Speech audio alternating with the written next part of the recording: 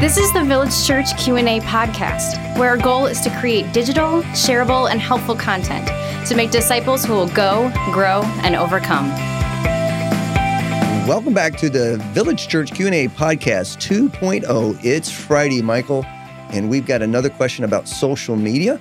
And are you ready for this question? You're sitting there, I'm looking at you like, I'm not sure he's ready for this question. Oh, I'm ready. I'm the one that resembles this question.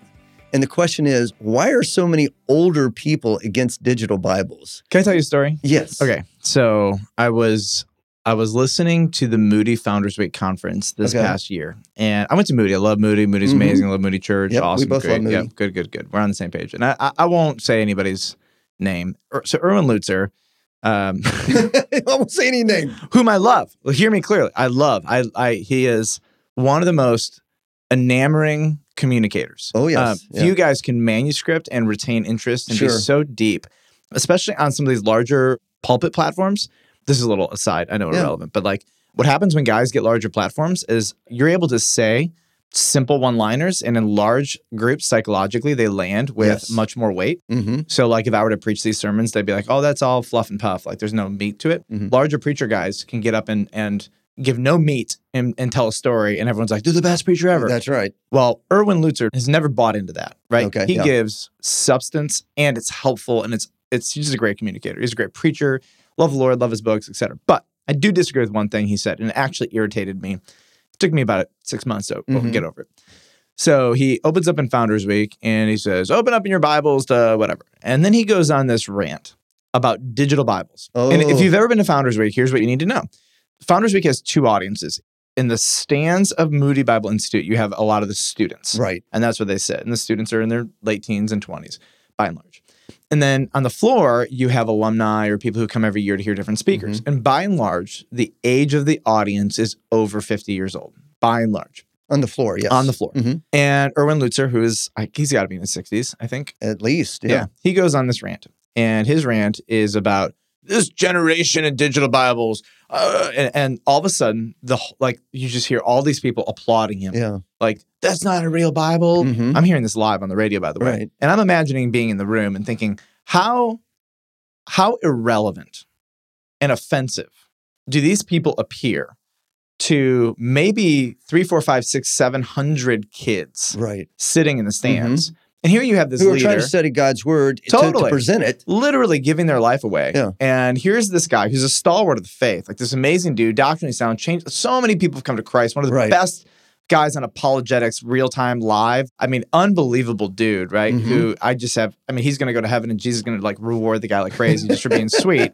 But I'm like, why would you use that platform to mock a digital Bible? So YouVersion, 200 million downloads as of right now. Wow. 2014, they were at 100 million downloads. Wow. Life Church put that out 5 years ago, something like that. That's incredible. That is 200 million Bibles given away. Right. Not only that, but it's interactive. So I get things on my YouVersion app. You know, this person read this Bible study, do this Bible study with that person. Let's read God's Word together. It's just a really neat interactive way of being in the Word of God together. People are getting God's Word. So somehow there is this idea that if I'm turning a page and if I'm sitting in church and I hear the rustle of pages. Oh, have you not heard preachers say that? Oh, yeah. And Turn in your Bibles to such and such verse. I love to hear the rustle of God's word. Right. And you know what? That's adorable. Okay. You know what I want? I want God's word in people's minds and their hearts. That's what I want. And so here's what I think God knows. God knows that the word of God gets communicated verbally, right? Is that any less powerful or beautiful than the written word, right? I mean, when Jesus spoke, right, that was a powerful medium. So he has it written. He has the word of God in all these different mediums that are being given. And God's people are getting and absorbing his word in so many different ways. And I am irritated that anybody would condescend or mock a digital medium when, let me be clear to everybody listening, whether you agree with me or not, doesn't matter.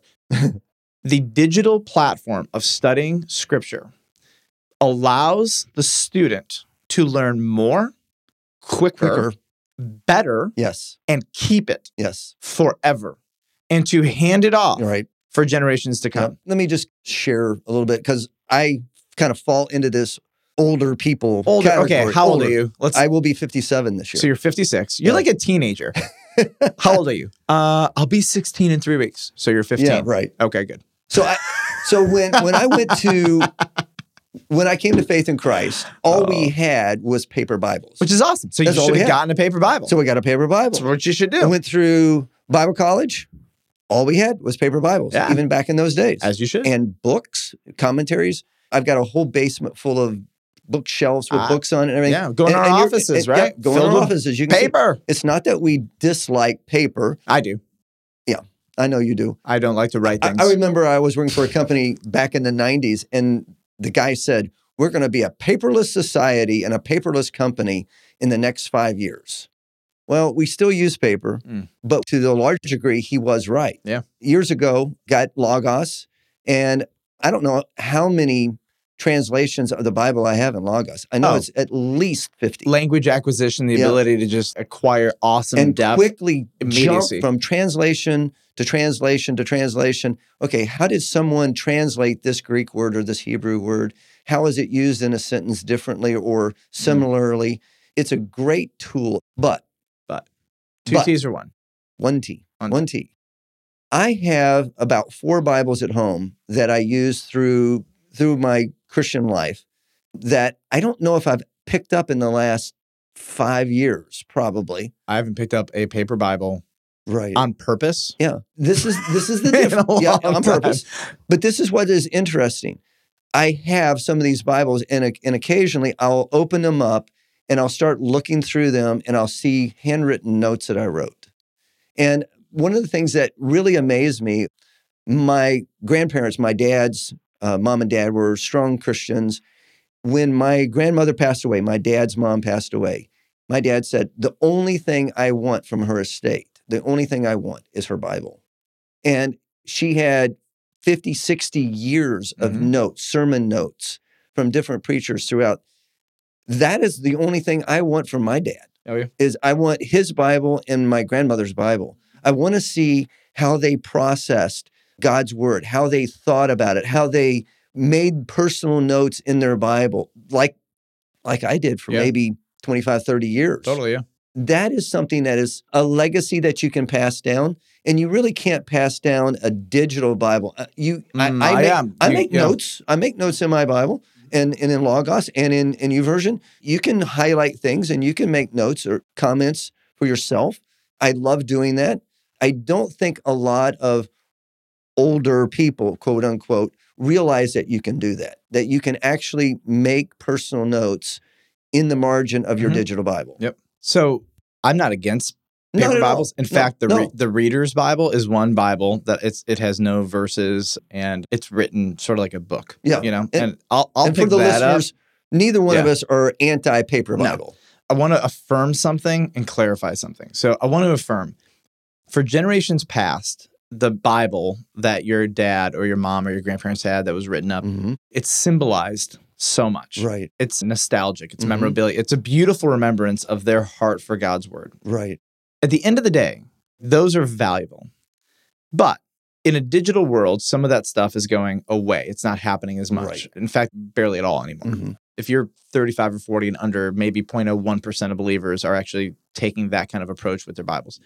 So what's going to be happening is our relic, if you will, of a digital generation will be our digital Bibles. It will be our digital notes. Right. It will be a searchable, and it will have masses of quantities of information because we're not just writing tweetable one-liners. We're taking documents and pages of notes. I mean, for me, my kids, I'm a pastor, so it's a little different because I preach, but they'll have thousands of hours of audio, and they'll have all my written content that they can peruse and search per verse, per word, or whatever, and tag it. And in my generation, I went through my basement just the other day, and I pulled out a file drawer of all my sermons and all my teaching notes.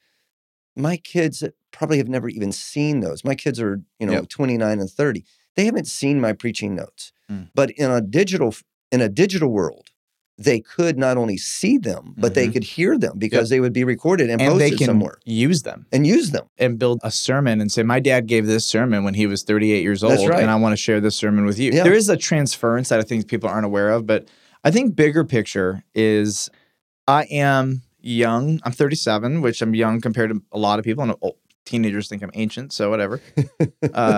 But I grew up in a digital world to the point where one of our church's 6 cultural values is we are a digital church. Yes. So hence we're on a digital platform and we're creating digital initiatives. And that's so important because if we are going to win the next generation, if we don't go after them on digital platforms, the church loses. Yeah. This is the medium.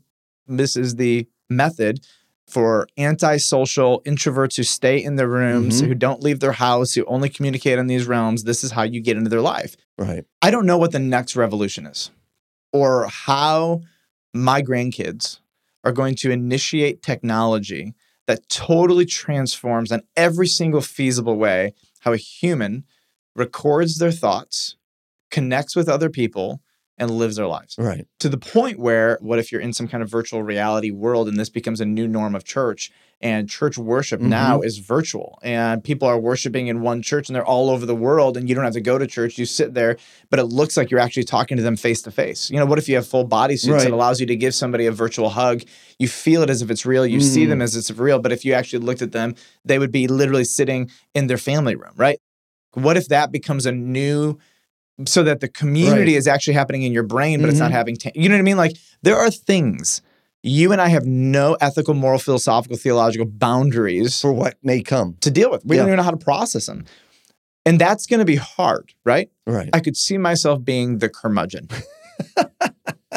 And one of the things that I think we fail to understand is, what is it like for a depression generation? Right. To now be walking amongst the streets with grandkids of wealthy people who are entitled, who can't look up, who can't shake somebody's hand, and they have their face in a phone. Right. They're running into things. They break their leg because they trip over a thing because they're looking at the phone. You know what I mean? Like, what do you do as a generation when your handshake was everything, your word was your bond, and you worked at 11 or 12 or 13 years old? You know what I mean? So that was the culture. I want to empathize. To me, I am so sad at how digital technology, the digital world, and entitlement from generation to generation, how all of these things have converged and created what feels like such a useless generation socially. Yeah. That being said, that is a narrow, small picture of reality. That might at times feel like the big picture, but that's not. There are a lot of really great human beings and functional kids and people doing amazing things and servant-hearted. Sure. Unfortunately, I think if you're older, you're seeing a lot of that and it feels so heavy. And it is heavy, don't get me wrong. And that's a huge transition to go. And the paper Bible is familiar. I preach on an iPad, and I think our people have gotten used to it. Yeah. Yep. But it has allowed me to be a better, more clear, more helpful, more thorough communicator than if I just had a Bible and some notes, or if I had a manuscript and like turn pages. And the question is, why are so many people against digital Bibles? They're not going to be able to make a biblical case for it. Yeah, I don't You're not think going to be able so to open up the Bible, because if that's the case, then the fact that it's not on parchment and scrolls, I mean, we could have had a whole generation that was like, I can't believe you could just turn the page and it's there. And so that's obviously like the digital platform, isn't it? I think it's cultural. I think it's the unknown. There's a whole lot of junk that goes with this. Right. And even though Erwin Lutzer's comments annoyed me to death, I can empathize with him and say, I get it, but just use your platform for better. And if you're older, here's what I want you to just be excited about. If you see a kid on a digital Bible, absolutely, they can read their Bible and thank on God. their phone. They can read their Bible on their computer. Yeah, everywhere they go. All right, I want to invite everybody back next Monday. All next week, we're going to be talking about pornography and the sex slave industry. We've had some questions come in on that. Monday's question will be, isn't porn a normal experience for individuals and couples? On Wednesday, we're going to have a couple people in, and we're going to be asking them about the sex slave industry and how pornography is directly related to that. If you or somebody you know is addicted to pornography and they don't think they're perpetuating the sex slave industry, well, this will be a great podcast for you to come back. And I love the Friday episode. How do I actually overcome a porn addiction? Yep. We're here to help and inform, so we really pray it blesses you. Thanks.